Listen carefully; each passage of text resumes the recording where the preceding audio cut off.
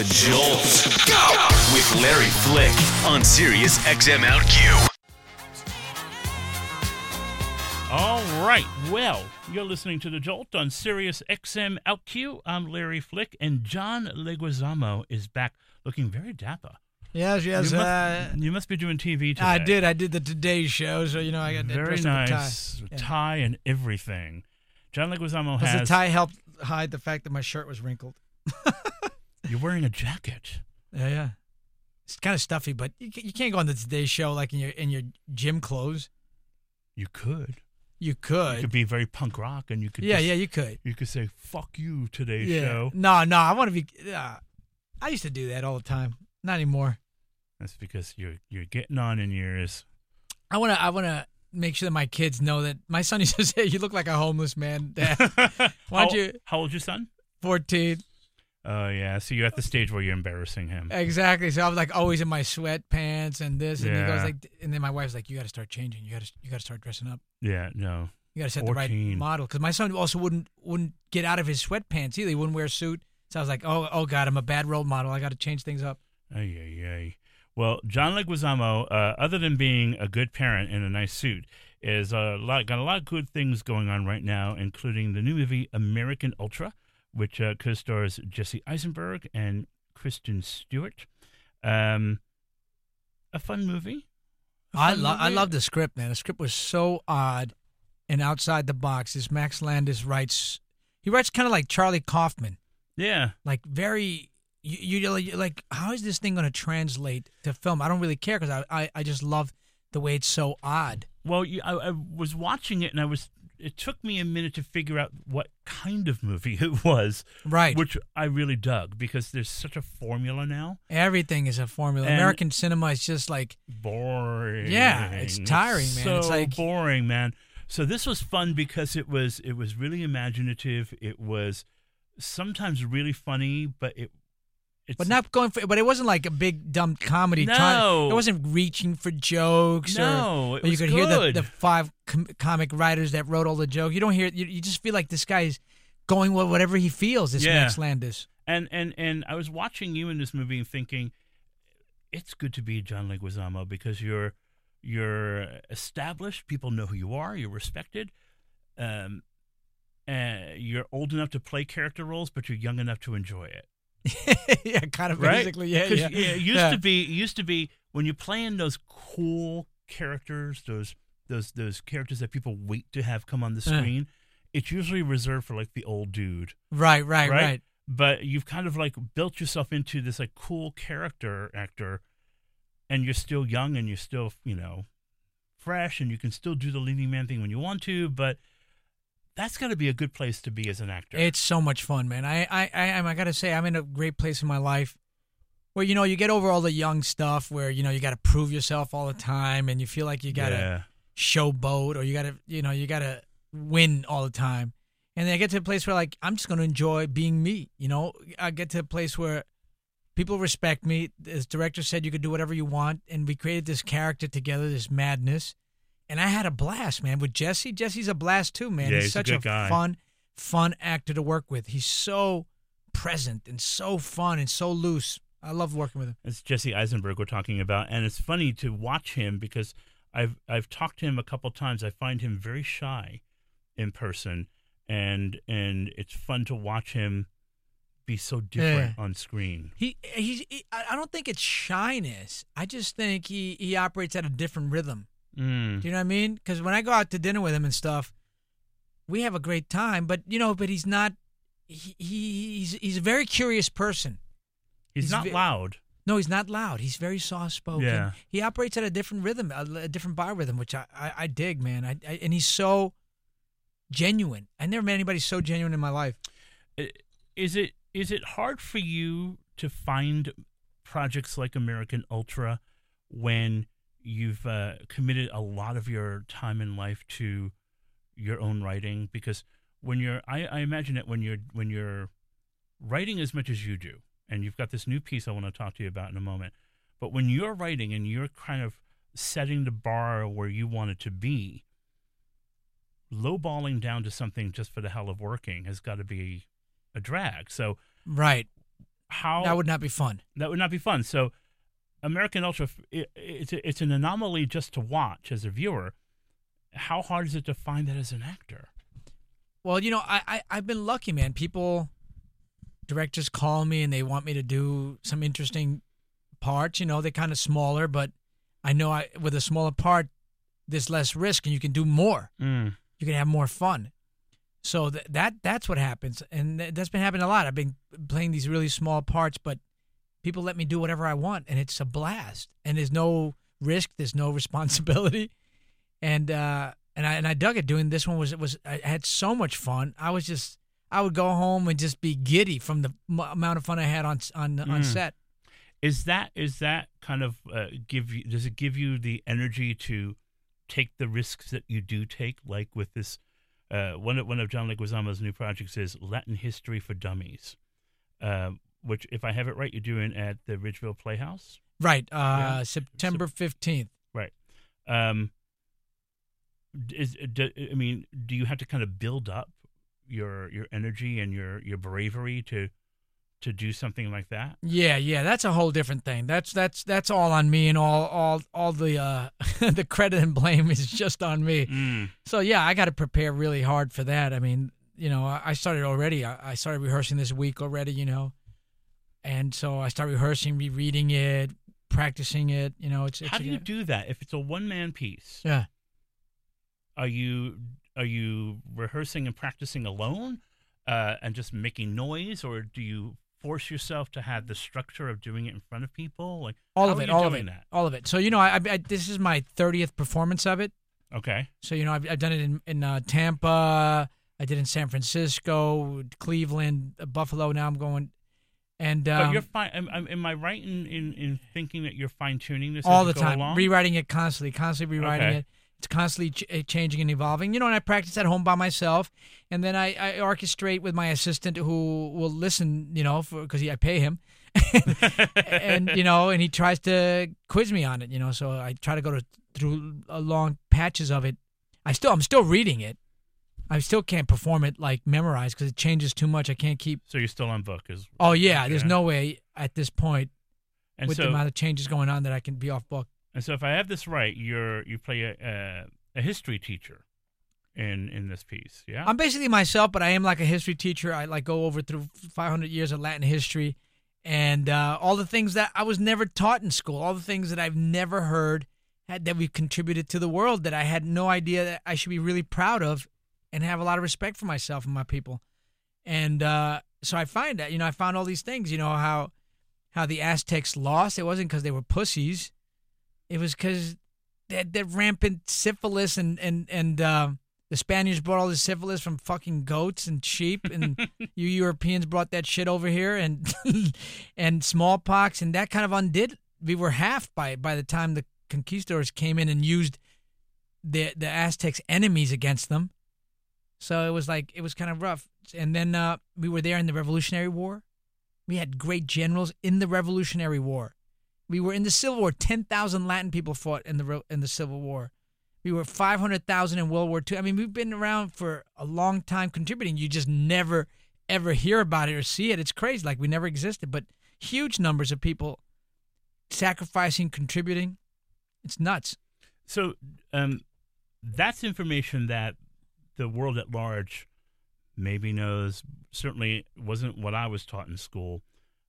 Do your people know that? No, we don't know that. You don't know that either. I didn't know that, dog, until I started doing research, and I was like, wait a minute, what? See, that's surprising to me because the thing I've always found so beautiful about Latin culture is the pride.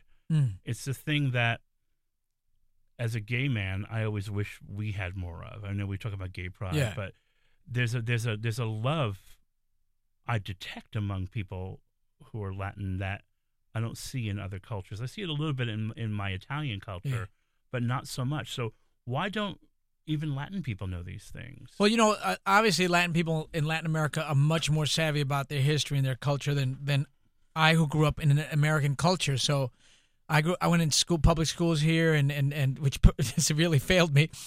And you didn't learn anything about Latin contributions at all in World War I, World War II, War of 1812. We were in all these wars. So how does that make you feel about yourself as you're growing up? Well, as you're growing up, you feel like you're very disconnected. You don't feel like you're part. It's hard to imagine how you're going to contribute to the future of this country. And I think what really solidified it for me is that I read that 45% of Latin kids drop out of high school, and you understand why. You're not made to feel that you've contributed. You're not made to feel like you're a valued citizen of this country, even though for like 500 years you've been part of the history that made America and all North and South America. And the gold that they took from the Incas funded the British, the Ottoman, the French, the Spanish empires. That was all funded from the gold stolen from the Incas. So when you put together a piece like Latin History for Dummies, it's got to be funny. It's got to be funny, right? I know I sound bitter and gripey, but it's got to be funny. No. I mean, and you're going right to where I want to, which is you have to. It has to be funny. It has to be entertaining. You have to get people cheering and off their right. And it's got to be seats. Theater. Eventually, it's got to be theater right. too. But there's also this massive responsibility. So how are you measuring that? How do you know when you've put too much meat into the recipe and you have to kind of pull it out? Oh, dude, it is easy. How do you know? How do you know? How do you know? You feel the audience like tune out. Like the first day I went out, I performed in Buffalo. Yeah. And I had just been working on it. I did it for my friends. They all they loved it. I've been doing it at home by myself. And I get there and I'm really cocky and confident and I'm going through it. And then the audience is like, not the big laughs that I thought I had. Really? And I thought, oh, wow, they love all this knowledge. Not so much. Really? Afterwards, they were like, people coming. It was a comedy club first. It wasn't theater, so I was doing something totally different. And comedy club, in theater, they let you do your stuff. Like Freak, when I did that, it was a 3-hour reading. Wow. And people in theater will let you do that. But in a comedy club, nobody's going to sit there for 3 hours. They won't even sit there for an hour. Yeah. And people come, I thought you were going to be funny, didn't I? You're like a history teacher. I swear to God, because people are drunk. But does that they're hurt? Eating. How much does that hurt? It doesn't hurt. No? No. I was just like, oh, wow. It's a reality check. I got to go, I got to rewrite. I got to rethink this. I don't want to dumb it down, but I got to be cognizant that maybe there's too much history, too much information. So I mixed it up a lot more. So who is more receptive? An audience of your peers or an audience of people who want to feel like they're down with John Leguizamo? My peers are definitely much more forgiving, and because they know the challenge and they know what I'm trying to do, right? And they probably see that it's going to evolve anyway. But a comedy club audience, nah. No, no, they're not respectful. They're not, they're there to be made to laugh. They paid a lot of money, and they're just not going to take it. So, I rewrote it really fast, and the next night was better, and then I rewrote it again the next night, and it was better and better. And by the time I got to Cleveland, then I got some standing ovations, and I was like, okay, I think I'm going somewhere. Now you got it. Now I got the right mix of history, the right amount of jokiness. It's and that's what now it's just me constantly rebalancing that. I lost some history moments that I want to put back, so I got to put some of this back. Then I got to make it a theater piece. It's got to have a 3-act structure. It's really interesting. It's John Leguizamo joining us on The Jolt. I'm Larry Flick. When did you decide that this was part of what you were going to do as your work? Because you didn't have to. You're a funny guy. You were getting work as an actor. You were doing great in stand-up. You didn't have to take this on. No. So why are you doing it? Oh my God, is that me? Is that? I think it is. Oh, it's my wife calling me back, but she's gonna. I have to call her back afterward. Yeah. No, I didn't. I didn't mean to write this next show. They just come out of me. So I just got to go with it. I just can't stop writing, and I love writing, and I'd never done. My wife is persistent, and you just got to. I really enjoyed it. And there was new challenges in this one, which was I never performed in comedy clubs. I always did it in performance art spaces and theaters, which gives you a lot of leeway. But, now the problem is it's gotten a little too jokey, and I got to give it a 3-act structure and give it a little more depth. So I gotta go back. But even before this piece, in your other pieces, they have a as entertaining as they all are, they all take, from my point of view, great responsibility in being illuminating of not just your life, but the life of your people, the life of people who may not be Latin but live in or have lived in your economic structure. I mean, there's sometimes it's overt, sometimes it's subversive, but there's always a political thread. There's always been a social political aspect to my work. I don't know why. I mean, I guess just I'm upset about things, and things upset me, and I want the world to be a better place, and I want to be a part of that change. So that's always in the back of my head. And great writing is what I try to do. You know, great writing is always going to be universal, and great writing is always going to touch people in very many different ways, and it's going to move you. I mean, great theater moves you, and that's why I like being in the theater, because you're allowed to be moved. And I like the comedy club stuff. I like the energy, and it makes me much more aggressive. I'm enjoying that part of it, but I'm missing the emotional part because they don't really want to go with me emotionally because it's not a theater. It's interesting, though, to watch something like Ghetto Clown, and yeah, again, I felt a very deep connection to it, even though I'm not Latin, I'm not straight, we have not lived the same lives. You know, the only thing we may have in common is I'm a native New Yorker, I'm from the Bronx, and I'm Italian, but that's not Latin.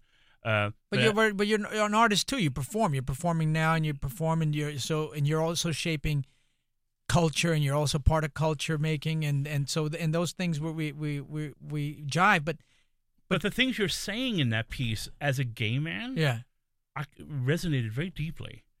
And I know you're not gay, but I'm thinking he understands, or maybe he's tapped into things that connect us when we're not seeing it. Yeah. Well, I'm sharing a lot of really deep, personal things that most people wouldn't share, that I didn't even really want to share, but the work made me share it. You know, and so I'm talking about having a breakdown. I'm talking about divorce. I'm talking about huge strife with my father. You know, dealing with my mom who works with me. You know, so I'm sharing a lot of real facts. So I think that's what I've learned, is that people really, when you really tell the truth, people really vibe with that and they really feel it. If you don't, they feel it in a way. They don't really know what's going on, but they understand that they didn't connect as much as they would like to have.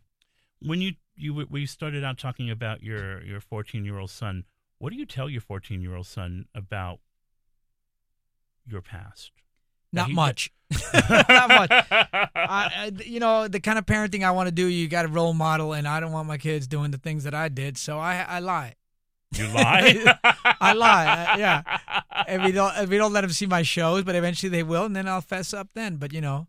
So what kind of kid is he? How would you describe him? Obviously, he's cool. He's your kid, but he's really smart. He's very, very savvy, very smart, very story oriented.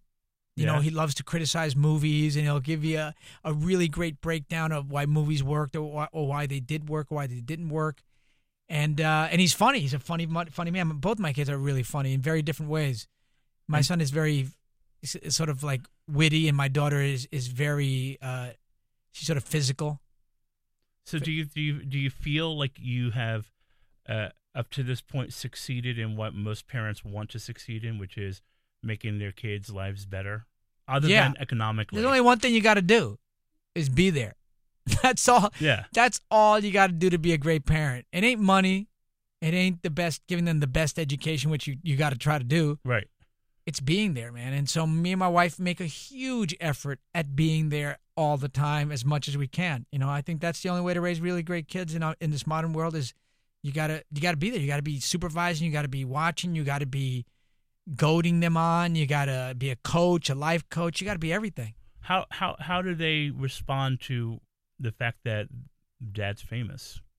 Oh, they're over that. They're over that big time. You know, they don't really care. Do they like it? They like some of the perks. They don't like all of it. Yeah. They don't like a lot of people coming up and talking to me. They find that really weird. They still do. You know, they go, "Dad, do you know him? Why is he talking to you like that? Like you know him? Do you know him?" I go, "I don't know him. He's just a fan, and he was really, you know, pleasant, and so I chatted with him. But you don't know him, Dad. Why would you talk to him? So they don't get that. Mm. And my son will make sure, I forget to wear my hat or sunglasses when I go out, and then people talk to me and they go, Dad, we got to go back to the house, because they get weirded out by the strangers. It is weird. It is. Weird. So it's John Leguizamo joining us. You can see him in American Ultra. Back for Ice Age 5 next summer. Yeah. Which is exciting. And the thing that I'm the most proud of is my Ghetto Clown is going to be a graphic novel, and you can pre-order it now. It comes out in the fall, and it is a beautiful piece of art. I got this Brooklyn commune of artists who are drawing it. Krista Casano's the head, and they're turning out. I mean, what Ghetto Clown was on stage as a graphic novel, all these people in all these places that I grew up in, and all the 60s, 70s, 80s, it's all comes to life, man. And I gave them a lot of photos and stuff, but a lot of stuff they just intuit. That's got to be cool to be able to hold something in your hands, because as a performer, you have the memories and you can have a DVD or a film of it, but this is different because you can hold it in your hands. It's different, and you can watch every chapter, and you can look at it and go, wait, well, that was a part of my life, and there are the photos. There's Al Pacino, and it looks like Al Pacino in Carlito's Way, and the story I told is now in print. It's like all what do you call it, like a storyboard. Nice. And that's out in the fall. Mm-hmm. Very cool. Abrams Books, best-looking books in the world. All right. John Leguizamo, it's good to talk to you. Great to talk to you, man. Nice Always. to see you. Mr. Flick. Stick around. There's more to come on The Jolt.